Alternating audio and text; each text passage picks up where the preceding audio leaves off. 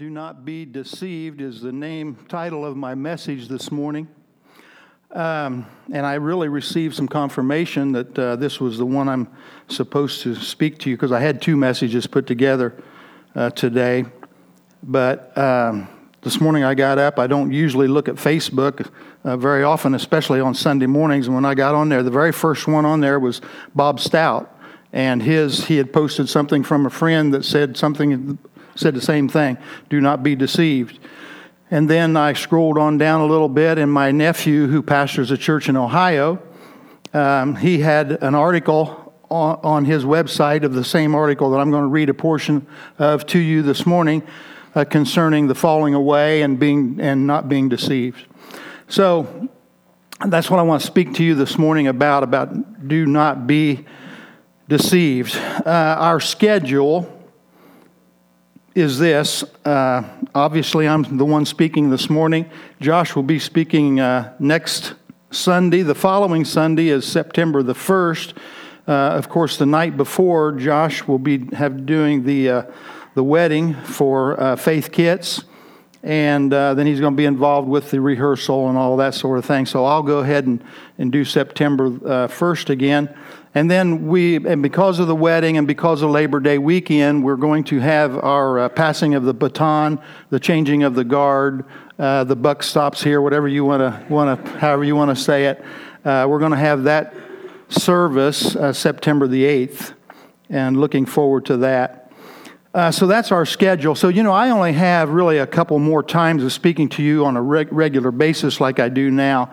I'll still be speaking maybe once every 6, 7, 8 weeks, however it works out. We don't have a set schedule, but it'll be something along that lines.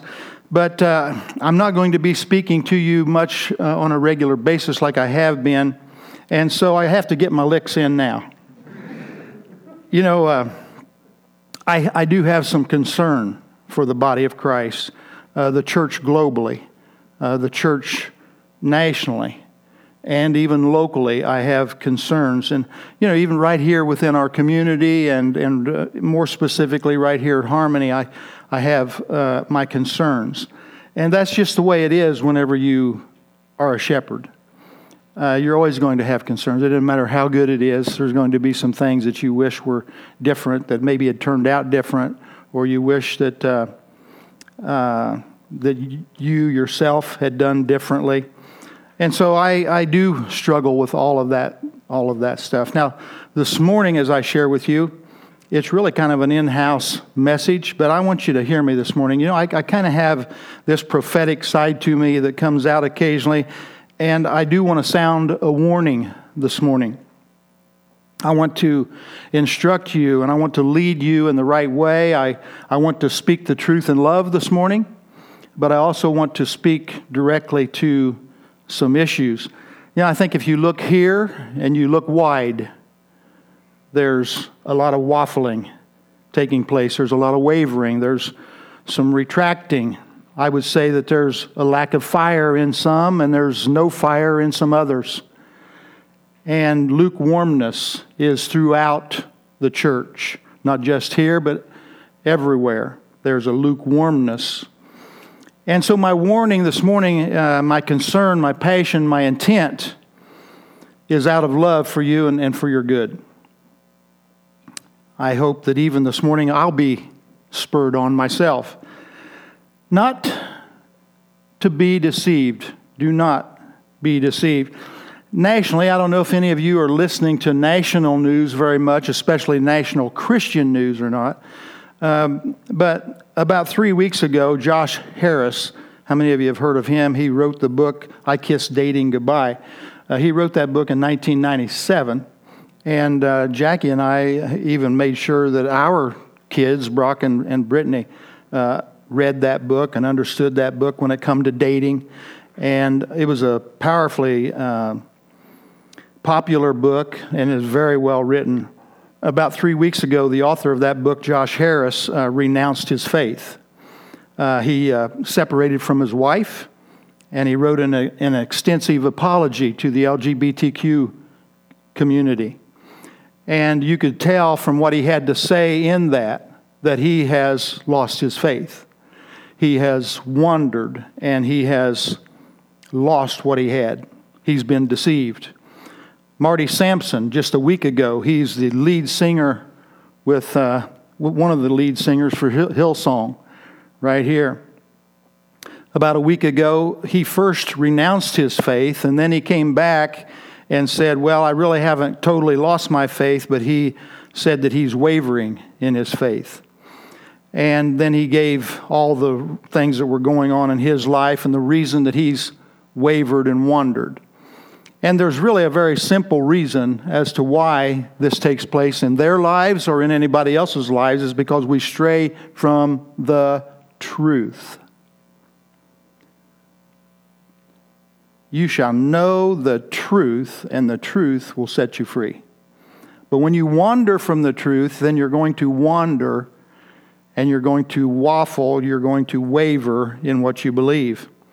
Skillet is a highly popular hard rock Christian group. The next picture is John Cooper. He's the front man for Skillet. And he's a strong believer, and he wrote an article concerning this falling away of these two high-profile believers. And I have a lengthy statement. I'm not even going to read all of it to you, but I want to read some of it to you because he hits the nail on the head. And he says this about these ones who have backslidden. It's time for the church to rediscover the preeminence of the Word and to value the teaching of the Word, Cooper wrote. We need to value truth over feeling, truth over emotion, and what we are seeing now is a result of the church raising up influencers who do not supremely value truth, who have led a generation who also do not believe in the supremacy of truth. And now those disavowed leaders are proudly still leading and influencing boldly away from the truth. What he's saying here now is, they once had a strong influence on multitudes of people, but now they're speaking out, telling how that they've fallen away. They no longer believe that Jesus Christ is the Lord, that He's the only true and living way to salvation. And so now they're teaching something opposite of what they used to. So they're still influencers, only now they are influencing in the negative.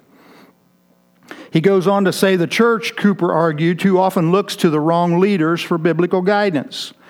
My conclusion for the church, all of us Christians, we must stop making worship leaders and thought leaders or influencers or cool people or relevant people the most influential people in Christendom. And yes, that includes people like me, he says of himself. We now have a church culture that learns who God is from singing modern praise songs rather than from the teachings of the Word. Can you see how that's happening in the younger generation? Cooper added he is stunned when former Christian leaders leave the faith by taking a bold, new stance. They are basically saying, I've been living and preaching boldly something for 20 years and led generations of people with my teachings, and now I no longer believe it. Therefore, I'm going to boldly and loudly tell people it was all wrong while I boldly and loudly lead people into my next truth. I'm perplexed, he says, why they aren't embarrassed. I am too. Why are they not humbled? Why are they not ashamed? Why are they not fearful? Because they most certainly are confused. Why be so eager to continue leading people when you clearly don't know where you are heading? Have they considered the ramifications, as if they are the harbingers of truth, saying, I used to think one way and practice it and preach it, but now I've learned all the new truth and will start practicing and preaching it. So the influencers become the voice for truth in whatever stage of life and whatever evolution takes place in their thinking. Do you see how this takes place? Rather than staying founded and grounded in the Word. Now, Cooper did not name Samson, the one I showed earlier, but took issue with his reference to the doctrine of hell. Because he wrote, he said, I just read today in a renowned worship leader's statement, how could a God of love send people to hell? No one talks about it. Cooper responds by saying, as if he's the first person to ever ask that question. He said, "Brother, you are not that unique," Cooper wrote. "The church has wrestled with this for 1,500 years, literally. Everybody talks about it. Children talk about it in Sunday school. There's like 1 billion books written on the topic. Just because you don't get the answer you want doesn't mean we are unwilling to wrestle with it. We wrestle with Scripture until we are transformed by the renewing of our minds." Amen. Now, let me tackle this just for a moment here. Why does a God of love send people to hell? 90% of you in this room know the answer to that. But for those who may not, let me tell you, God sends no one to hell. In fact, hell was not even created for human beings. Hell was created for Satan and his fallen angels. And God, in His love and in His mercy and in His compassion for humanity, has made it 100% possible for 100% of the people to go to heaven. He did everything through Jesus Christ, through His sacrifice, through His resurrection, and through Him now sitting at the right hand of the Father. He did everything needed for every single person to go to heaven. So if a person goes to hell, it's because they have chosen to go to hell. God did not send you there. It's your choice. And believe me, hell is just as real as heaven. Heaven is going to be wonderful. It's going to be great. We're going to be surrounded by other believers, and every tear will be wiped away. Every pain will be gone. It's going to be good, isn't it? Amen. But let me tell you, just as real as that is, hell is real, and it's going to be just the opposite. It's going to be total torment and torture every second of every moment. And it's no place to go. And God, as I said, has made every arrangement for you to not go there. But people stray from that truth. So what is Cooper's solution to leaders falling away from faith? He says this: let us hold on even tighter to the anchor of the living Word of God. For He changes not. The grass withers and the flower fades away, but the Word of God stands forever. Isaiah 40 and verse 8.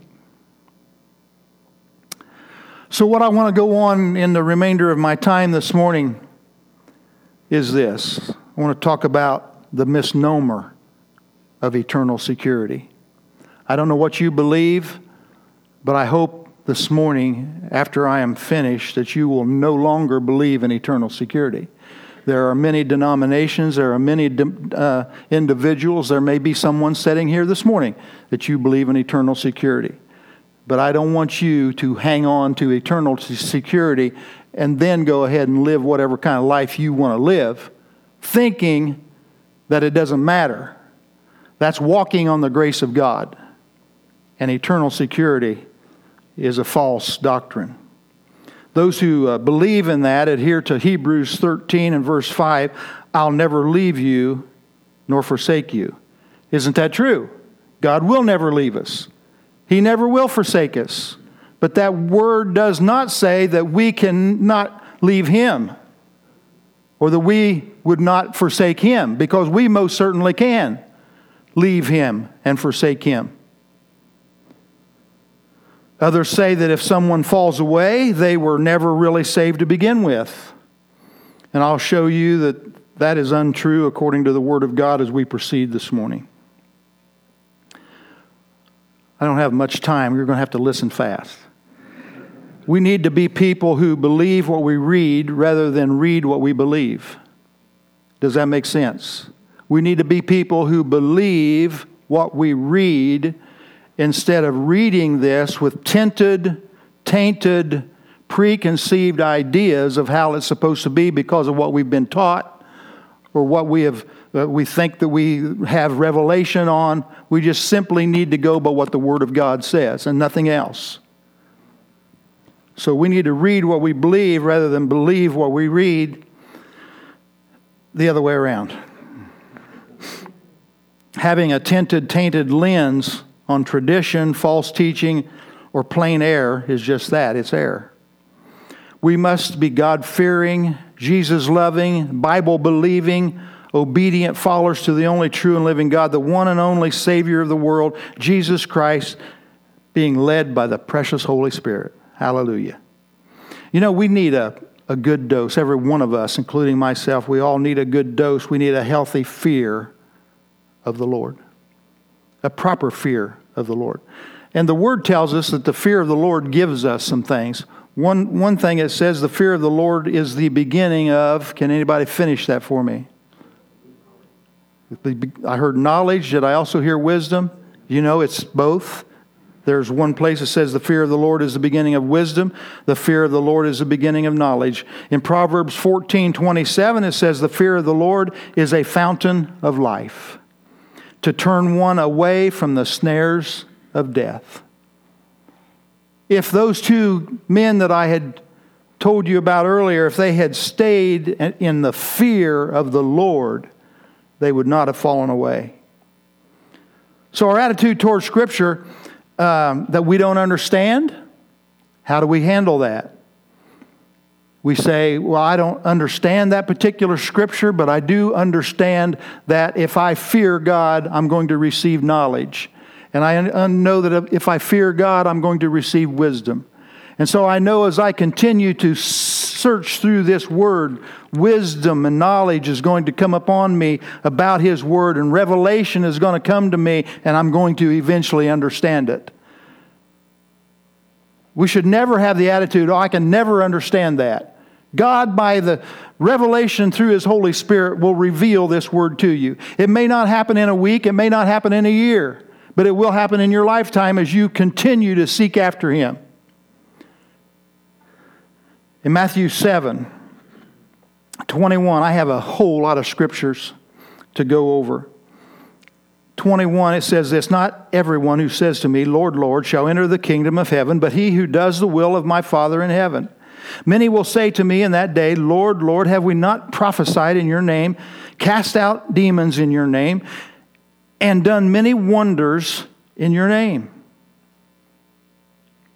Now you think, how can someone do all of these things and then have this next verse? And then I declared to them, I never knew you. Depart from me, you who practice lawlessness.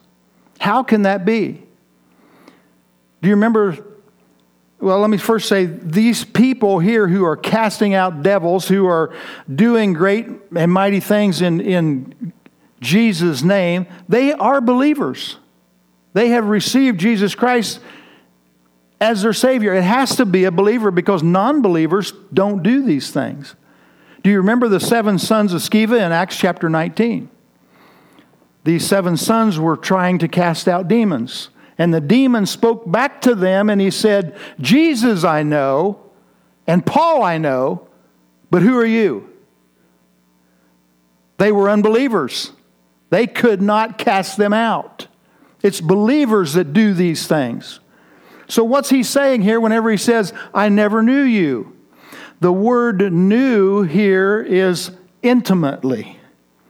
In Genesis chapter 3, the word says, and Adam knew Eve, and she conceived. That word knew means intimately knew who you were. There are believers everywhere who still, that's why we are passionate here at Harmony, why I'm passionate about it, Pastor Josh is passionate about getting us intimately involved with the Holy Spirit, with Jesus Christ, our Heavenly Father, our Savior and our Heavenly Father. We want you to be passionate about it. We want you to intimately know who He is. Quit messing around with the stuff in the world and be intimate with the only true and living God. Hallelujah. Because He is saying here, I did not intimately know you. Depart from me. 1 Corinthians 8 and verse 3 says, "But if anyone loves God, this one is known by him." This one who loves God, those who love God, intimately know me and have an intimate relationship with me. The Amplified says this of 1 Corinthians 8:3. "But if anyone loves God with an awe-filled reverence, obedience, and gratitude, he is known by him as his very own and is greatly loved." Do you see the relationship there, how deep that relationship is? So when the word says, "I never knew you," it's referring to, I don't know you intimately. Intimacy produces obedience. In 1 John 5:3 it says this, "For this is the love of God, that we keep his commandments, and his commandments are not burdensome." Intimacy produces obedience. In Ezekiel 18:24, this is an astounding verse. It says this, "But when a righteous man turns away from his righteousness and commits iniquity and does according to all the abominations that the wicked man does, shall he live?" Now this isn't talking about a person who just accidentally sins or who kind of nonchalantly sins. This is talking about a person who really turns their life back over to sin. You see that it says, according to the abominations. This is a person who does away with their faith. Will he live? At the righteousness, or all the righteousness which he has done shall not be remembered, because of the unfaithfulness of which he is guilty, and the sin which he has committed, because of them he shall die. God has made himself capable of forgetting. In Hebrews chapter 8 it says that God will remember their sins no more. Aren't you glad that he remembers our sins no more? Hallelujah. But he also says that if you are righteous and then you go and you become unrighteous, your righteousness will be forgotten. That's shocking to me. That puts the fear of God in me. However, hallelujah, the same is true for righteousness, and you stay righteous. Those things he will remember. Praise the Lord. You know, the Bible records 8 times concerning the book of life, or the Lamb's book of life. In Philippians 4 and verse 3 it says, "And I urge you also, true companion, help these women who labored with me in the gospel, with Clement also, and the rest of my fellow workers, whose names are in the book of life." In Revelations 20 and verse 15, "And anyone not found written in the book of life was cast into the lake of fire." If you've received Jesus Christ as your Lord and Savior, you are a believer, your name has been written in the Lamb's book of life. This is a situation right here where I'm going to show you how that eternal security is not true. In Revelations 3:5, it says, "He who overcomes shall be clothed in white garments, and I will not blot out." The Amplified says, "erase." "I will not erase his name from the book of life, but I will confess his name before my Father and before his angels." How many of you know if it's ever going to be blotted out, it has to first been there? So that means when you can receive Jesus Christ as your Lord and Savior, your name is put into the Lamb's book of life, but it can be blotted out. So that right there tells you that eternal security is not true. So if a name can be blotted out or erased, that means that it had to have been there. 2 Peter 2, 20 and 21. "For if, after they have escaped the pollutions of the world through the knowledge of the Lord and Savior Jesus Christ," in other words, they have become a believer, "they are again entangled in them and overcome, the latter end is worse for them than the beginning." Do you see here how eternal security is not true? Verse 21, "For it would have been better for them not to have known the way of righteousness than having known it, to turn from the holy commandment delivered to them." He's saying here, if you come into the goodness of God and then you get entangled back into the world and you fall away, you've renounced your faith, you've given up on your faith, you've fallen back into those old ways, it would have been better for you to have never, ever have come into the knowledge to begin with. Pretty serious stuff. In Jude, where you want to read it's just one chapter. But boy, he talks about this a lot. In verse 3 and verse 12 and 13, he says, "Beloved, while I was very diligent to write to you concerning our common salvation, I found it necessary to write to you, exhorting you to contend earnestly for the faith, which was once for all delivered to the saints." Then Jude, he goes on, he talks about why we need to contend for the faith and against who we are contending. He says in verse 12, "These are spots in your love feast, which they feast with you without fear, serving only themselves. They are clouds without water." In other words, they look the part, but they have no substance. "Carried about by the winds, late autumn trees without fruit." Late autumn trees are supposed to have fruit. And we are people who, they know us by our fruit. Hallelujah. "Twice dead, pulled up by the roots. Raging waves of the sea, foaming up their own shame, wandering stars for whom is reserved the blackness of darkness forever." Now I want us to focus in here just for a moment about this statement. It says twice dead. How can someone be twice dead? This is talking about spiritually. You and I were all born into a sinful world. We were born dead in our sins. So that's the first death. The second dead, to die twice, is to come into life of knowing Jesus Christ, and then falling away from that, you've died a second time. This is serious. You know, the worst punishment in the lake of fire will be for those who once tasted of the goodness of God and then permanently fell away. If you're in a fallen state this morning, today's the time to repent and come back. Return to your first love, as the word says. Come back. He's gracious. He's good.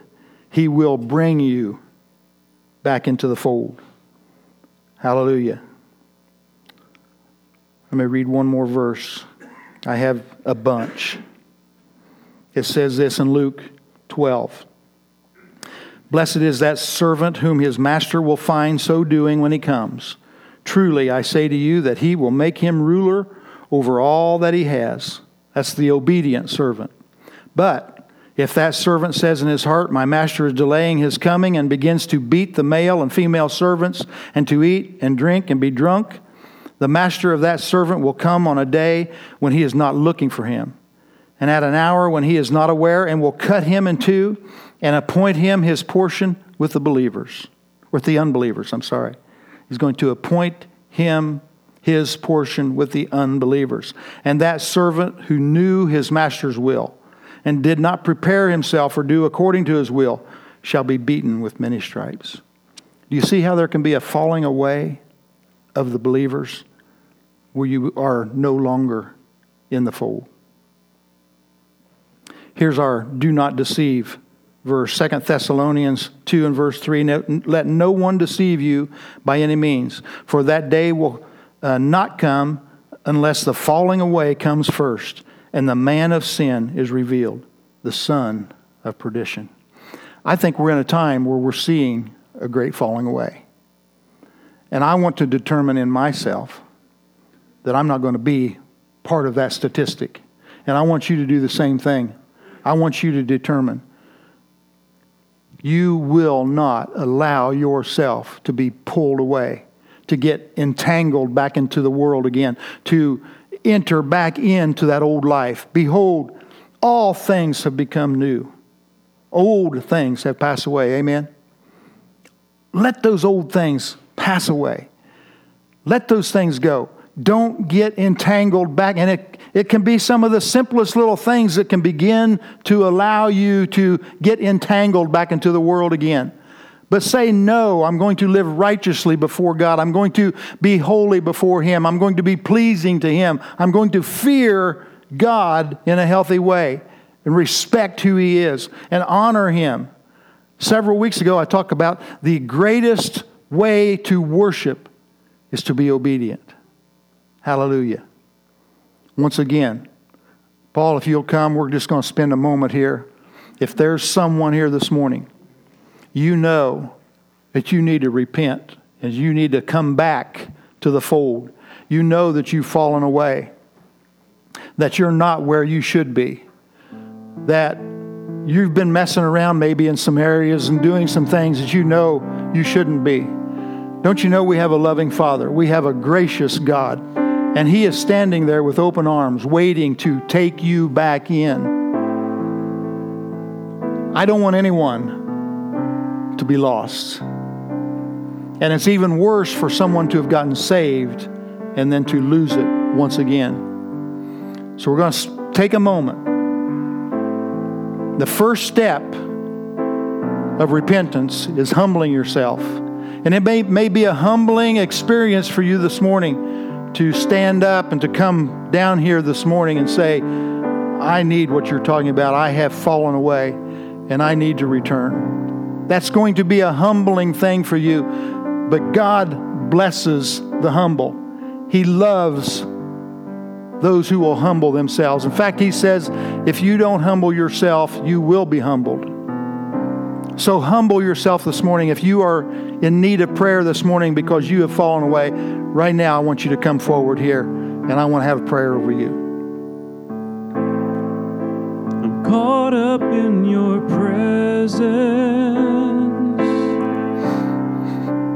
I just want to sit here at your feet. I'm caught up in this holy moment.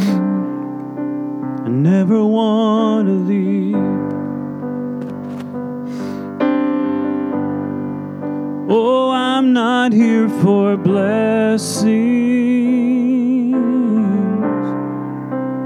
Jesus, you don't owe me anything more than anything that you can do. I just want you.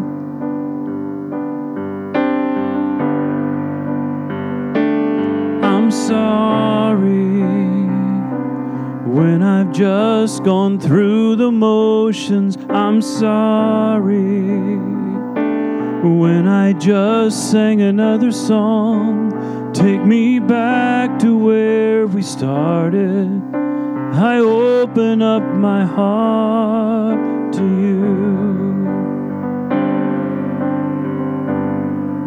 I just want you, nothing else, nothing else, nothing else will do.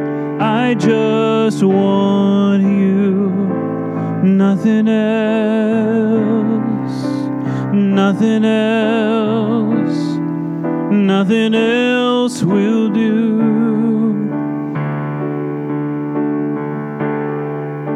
I'm caught up in your presence. I just want to sit here at your feet. I'm caught up in this holy moment. I never want to leave. Oh, I'm not here for blessings. Jesus, you don't owe me anything more than anything that you can do. I just want you.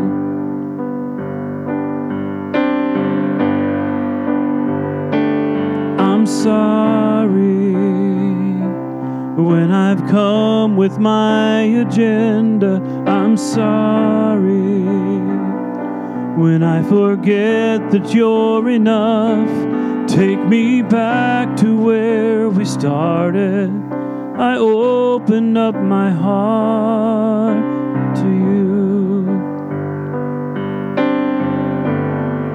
I just want you, nothing else, nothing else, nothing else will do.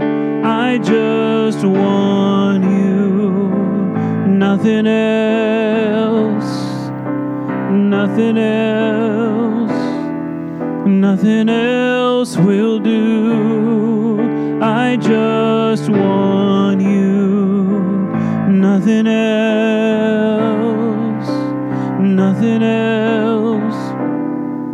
Nothing else will do. I just want you. Nothing else. Nothing else. Nothing else will do.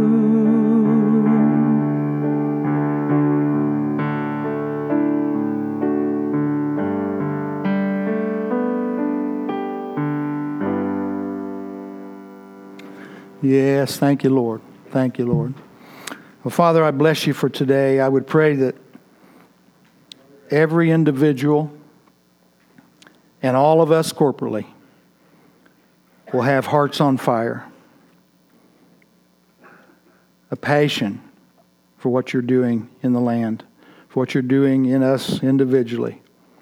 I bless you and I give you the praise, Father. I look forward to some great praise reports in the future of what you're doing. Glory, may you be glorified. May you be high and lifted up. Thank you, Lord, for your love and your grace and your mercy.